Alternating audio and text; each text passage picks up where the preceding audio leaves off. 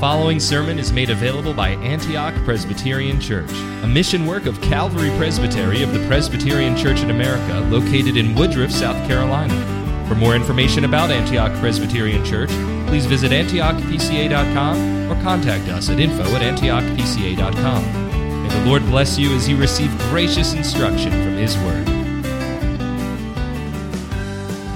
When I was in junior high school, or we called it middle school when I went there, I was very actively involved in choir.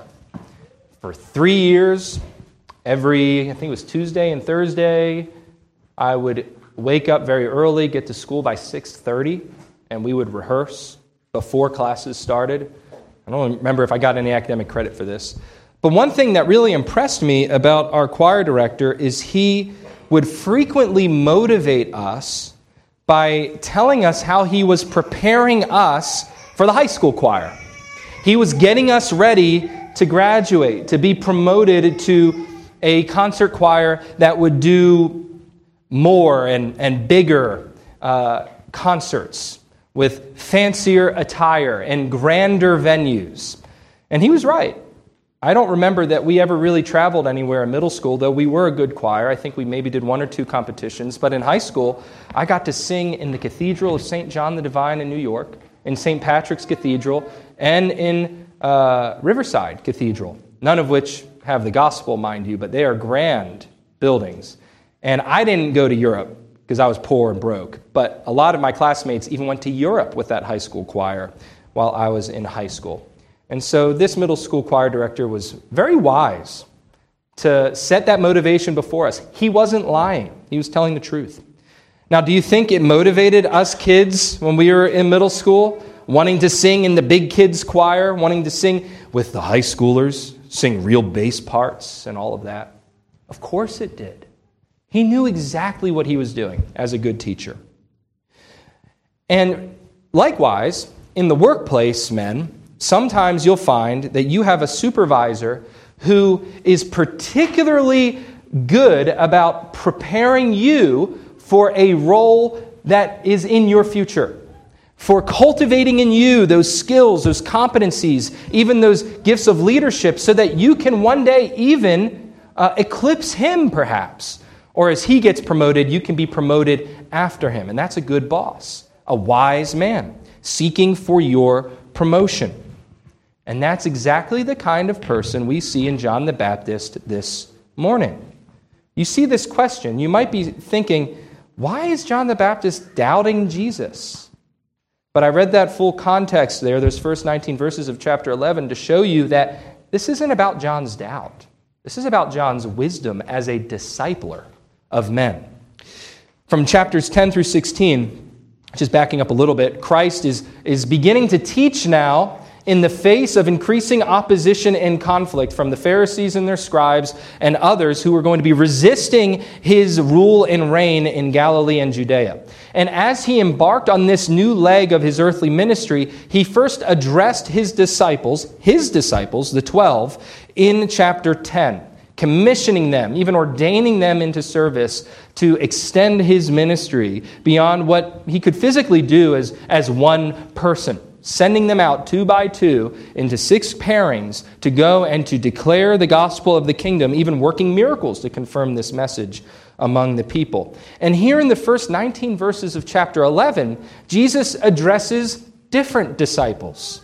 He addresses not his own disciples, but the disciples of John the Baptist, his cousin. And he also makes certain comments about John's ministry and John's person, as he takes an opportunity now to unveil more about who he is as well.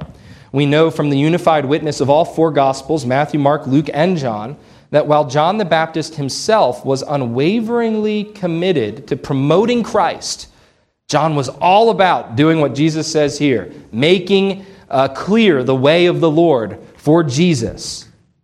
His disciples, John's disciples, were not so sure. They weren't entirely convinced that Jesus was the Christ, that Jesus was the Messiah prophesied of old. And so, this is the conflict here in chapter 11 that we need to bear in mind as we get into our text. John's disciples were frequently targets of the schemes of the Pharisees and their scribes. The Pharisees, whenever they would throw these curveball questions at Jesus, were probably thinking, how can we get John's disciples on our side? And also, how can we pull Jesus' disciples away from him? You need to bear this dynamic in mind as we read these verses and what's going on. Remembering always that John himself, it's never said to us that he stumbled or wavered. We're told he was a prophet and the most noble man ever born of women, even more than a prophet, Jesus says. And so John's on Jesus' side to ensure that his disciples are promoted to a higher school of discipleship, we might say.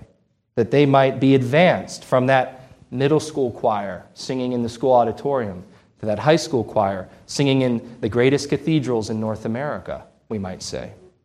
So in this interaction with two of John's disciples, Christ makes clear a certain truth of who he is and what he is doing.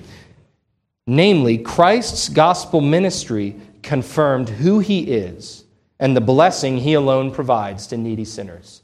Christ's gospel ministry confirmed who he is and the blessing he alone provides to needy sinners. We'll consider this under two headings. As we look at verses 2 through 6, we'll consider first how to recognize Christ in his gospel ministry. Namely, John's question and Christ's answer to the question. And then in verse 6, at the end, we'll consider how to receive Christ in his gospel ministry.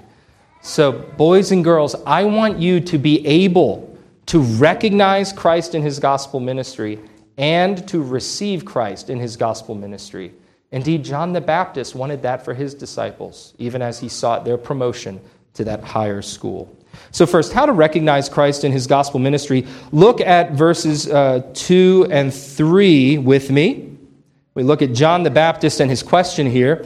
Now, when John, while in prison, remember his imprisonment in chapter 4 is what, at least in time, chronologically on the timeline, immediately preceded Christ going out to Galilee to start his earthly ministry. Perhaps it even impelled Christ to do that. It was the signal that he needed to get in order to move forward. Now, when John, while imprisoned, heard of the works of Christ, he sent word by his disciples. He sent word by two of his disciples, and that's what it tells us in Luke chapter 7, and said to him, this is his question, "Are you the expected one?" I like how the New American Standard capitalizes expected one. It really is a title. Are you the one who is to come? We want to hyphenate it and translate it a bit more woodenly. Or should we be looking for somebody else? This is John's question. It's in two parts. Are you the one? Or should we be looking around for somebody else? Now, again, if you study this passage and you look at commentaries, there are faithful commentators who say that John is expressing a doubt here because Christ hasn't come throwing off Roman oppression and releasing him from prison. And there are some valuable lessons if we took that interpretation. You could even say, even the noblest of men will have their doubts and their faith shaken, so be comforted and always return to Christ, seeking for his teaching. That is true. But on the other side of the equation, and we might list the likes of John Chrysostom and John Calvin and Matthew Henry and others besides, and J.C. Ryle, you have those interpreters who I think rightly see what John's doing here. He's asking this question for the sake of his disciples, giving Jesus, teeing him up, if we might say, putting the golf ball on the tee so Jesus can just crush that thing 400 yards and get a hole in one, giving him a teaching opportunity to ensure that John's disciples get this lesson of who Jesus is and what he alone provides, what the nature of his salvation is. Look again what he says. Are you the expected one, or shall we look for someone else? This suggests to us that not John was doubting, but that his disciples were full of doubts and uncertainty. That they were thinking, we should be looking for somebody else, a great conquering king to arise out of Bethlehem, not this backwater carpenter from Galilee, from Nazareth. What is this about? But John is earnestly promoting his own students into a higher school. pushing them out of their sloth and out of their doubting, that they might apprehend and hold fast to Christ Jesus. Indeed, and you seminary students, listen up, but also all you parents, this is the responsibility of every gospel minister and Christian parent, to push his hearers, his disciples, his children, you boys and girls, into the presence of Christ. You will look up to your dad and to your moms as you grow up. And if your moms and dads are good, they're not going to let you stop or right with them. They're going to push you to look beyond them to the Savior, to Jesus Christ. And so go to Him, go to His Word and say, are you the one who is the source of all wisdom? Are you the one who can mentor me and lead me by your Spirit according to your Word to live wise and wisely in this world? Or should I be looking for someone else? Should I be looking to a beloved father or mother or friend or public figure or celebrity? Boys and girls, I'm going to tell you something right now. If you're looking up to your parents and you stop there, or you're looking up to some celebrity, some movie star or musician or politician or athlete, there might be certain virtues that they display, but they're going to let you down. They're sinners. All of us are. And John knew that if his disciples stopped with him, they would end up roasting in the pit of hell, because what they needed was a Savior, not merely a herald. And you see, our Savior is here on full display. We must come to Christ. And gospel ministers, our other pulpit has this plaque on it, and so does the pulpit at Woodruff Road and at 2nd, and I think Roebuck does as well. It says, show them Jesus. Show them Jesus. This is what we're tasked to do. Take up John the Baptist's example and push your hearers to the feet of Christ. Nowhere else will life and wisdom be found. But I dwell too much on this point. Look at Jesus' answer here in verses 4 and 5. Jesus answered and said to them, go and report to John what you hear and see. The blind receive sight, the lame walk, the lepers are cleansed, and the deaf hear. The dead are raised up, the poor have the gospel preached to them. Literally, the poor are evangelized. Have the gospel preached to them is a fine translation of that. Luke 7 tells us, indeed, that Jesus actually works miracles in the presence of these disciples. And so even as he's given us the Lord's Supper as a visual representation of his word and of his truth, so too he gave a visible demonstration to these disciples, showing them what it is he was doing, that they might connect the dots all the more between Isaiah 35 and 61, which he quotes, and what he answers them very directly about being the expected one, the one to come, prophesied about in Psalm 118:26, which we considered as our meditation, but also in Psalm 40. Here Jesus doesn't go to the Psalms, but he quotes the prophet Isaiah from these two crucial passages which I mentioned. Isaiah 35, which we read just a few weeks ago in our evening service, last time Mr. Colvin preached, and Isaiah 61, which we read this morning.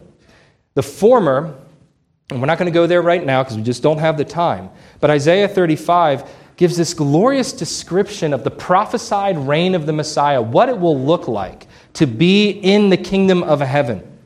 And then Isaiah 61, which we read already this morning, we have this description of the Davidic king's concern for whom? For the afflicted, the poor, the prisoner, the enslaved, those who mourn over their sins and desire release and seek for the joy of God to come with the Messiah. And Jesus references these two texts in answering the question.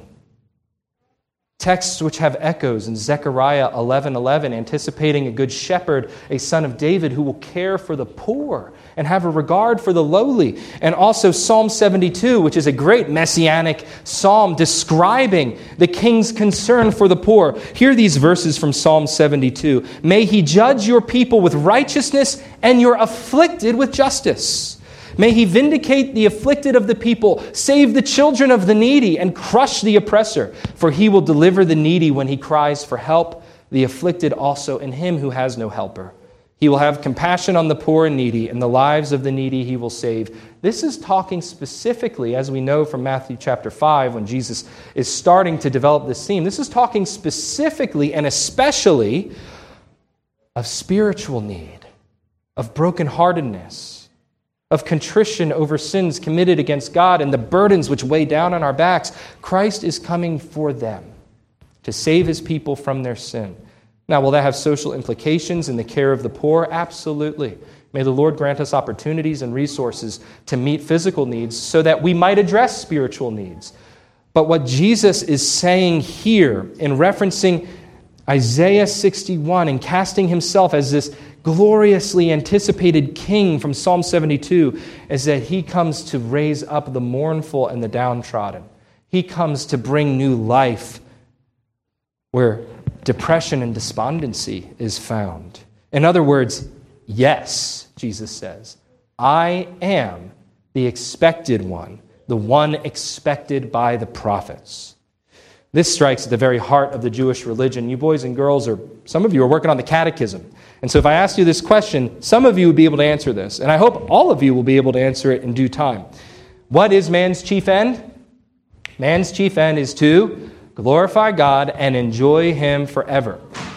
Perhaps the first question in the Jewish child's catechism in first century Palestine might have been something like this. What are we looking forward to? We are looking forward to the coming of the expected Messiah. This was the central thrust of their discipleship in their homes with their parents. And so when Jesus draws from these texts, he's not just picking them out of left field. He's going right to the very heart of these faithful Jews' religion. Indeed, it would be as if Jesus appeared to us and we weren't so sure, and we said, are you the one who's to lead us forth? And he said, follow me and I shall show you to glorify God and enjoy him forever. We would all get what he was trying to say, wouldn't we? It would all click for us. Well, then this Christ in Matthew 11 proves it by his works, the works of which John had heard even from prison. How Christ describes his gospel ministry in verses 4 and 5, it wasn't merely informational, mind you. And it wasn't merely demonstrative, but it's also motivational. He gives the information, he gives the demonstration, but he also gives the motivation to these men to follow him even as their discipler, as John the Baptist is seeking to promote them into his school. Shall we look for someone else, they said. Should we keep up our search in greener pastures, we might say. Christ's answer, it was not merely, well, that would be false. Well, that would be against the facts of the case. No, he says, you should not look for anybody else. The buck stops here. Your search ends here. X marks the spot.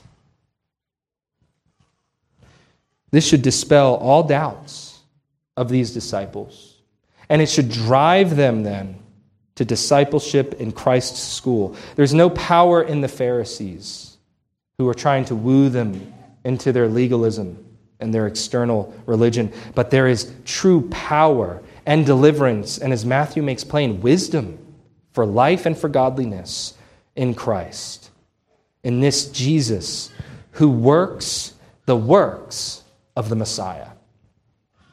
You and I might not see his works in like fashion today.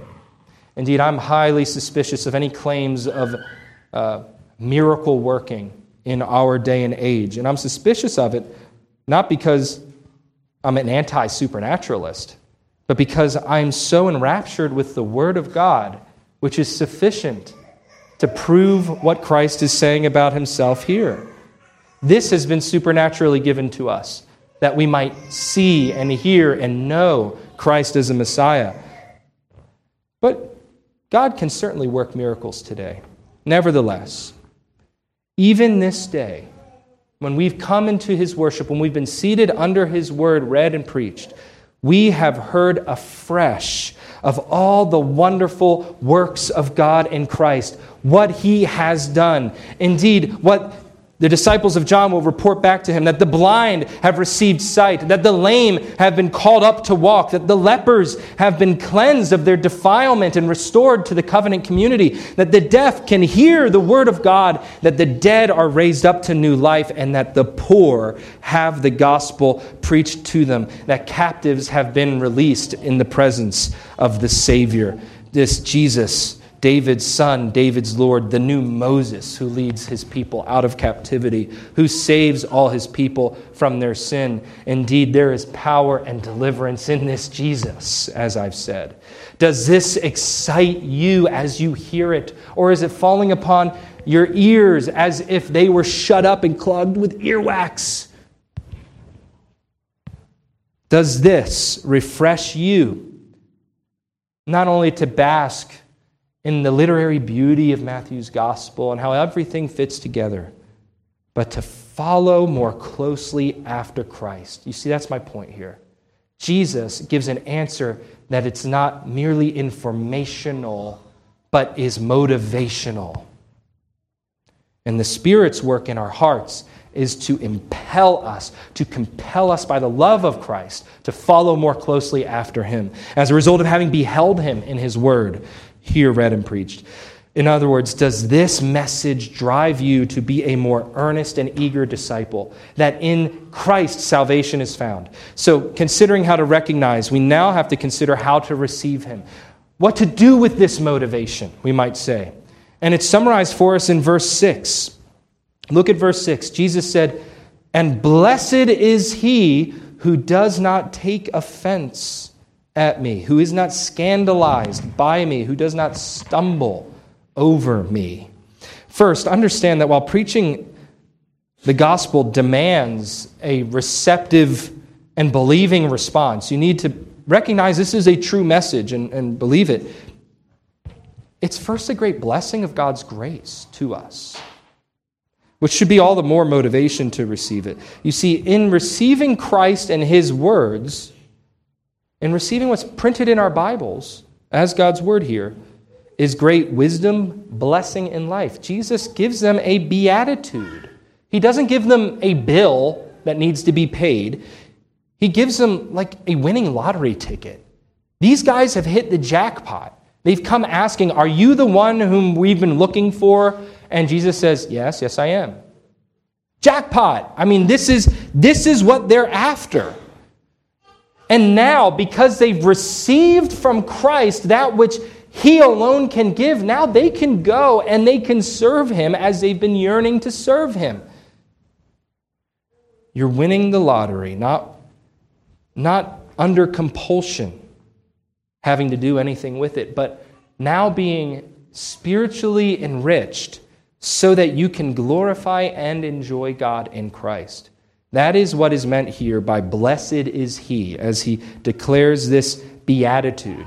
To remind you, because it's been a little while since we looked at the first 12 or 13 verses of Matthew chapter 5, but just to remind you of what a beatitude is a statement of vitality.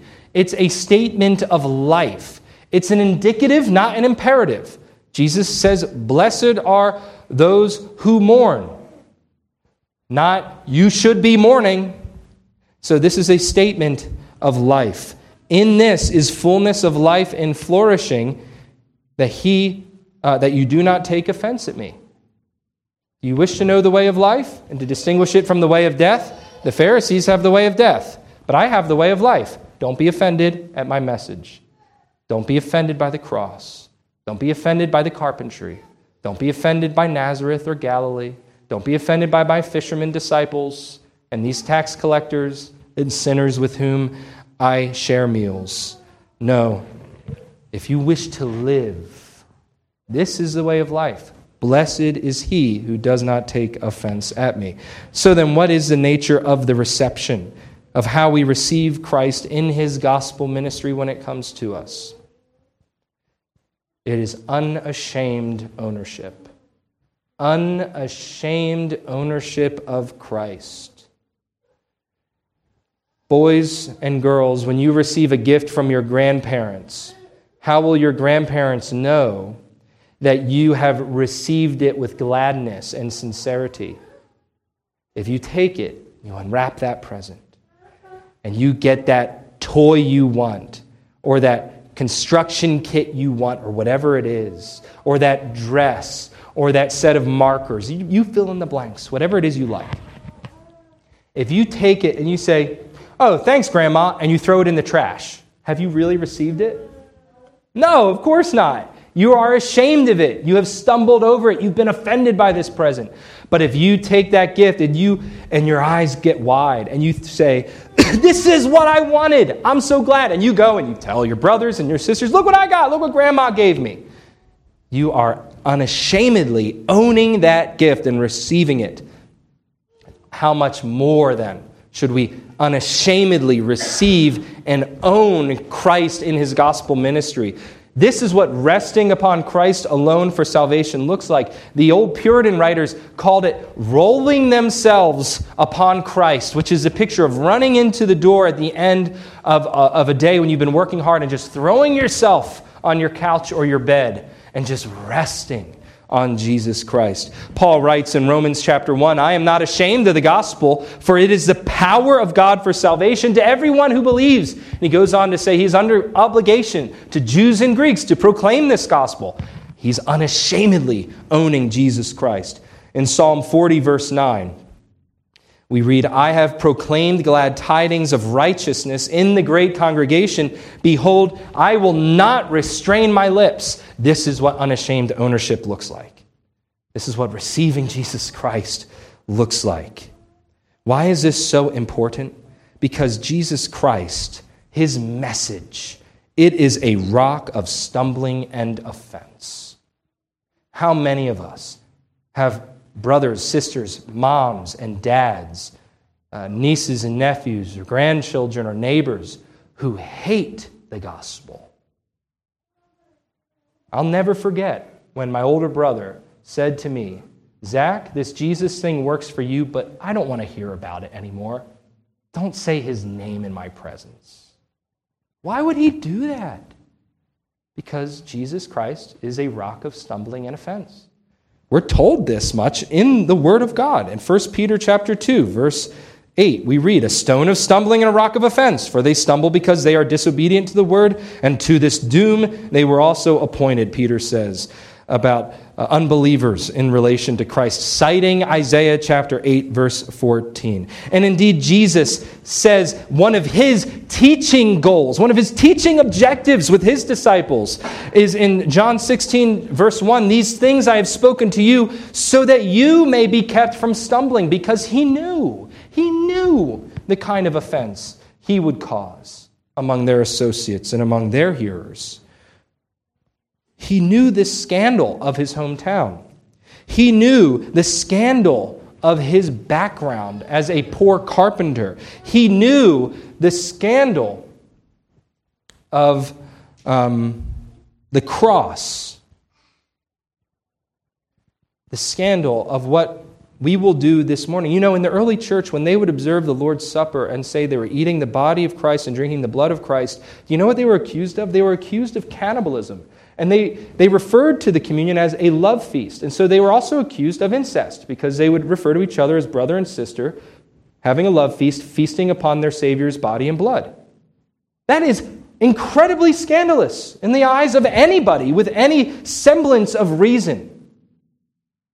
Are you ashamed of Christ? Or do you recognize the glorious gospel and salvation which is offered here in his word?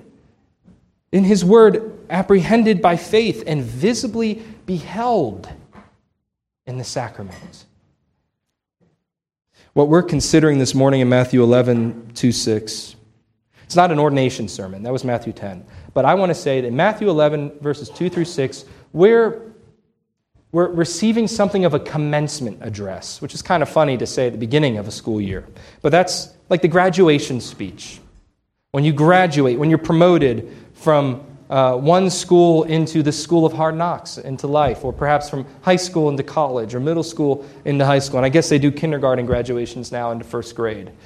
In these words of Christ, in verses 2 through 6, he's marking the promotion of John's disciples into a fuller understanding of Jesus Christ, our Lord, our Savior, the Messiah.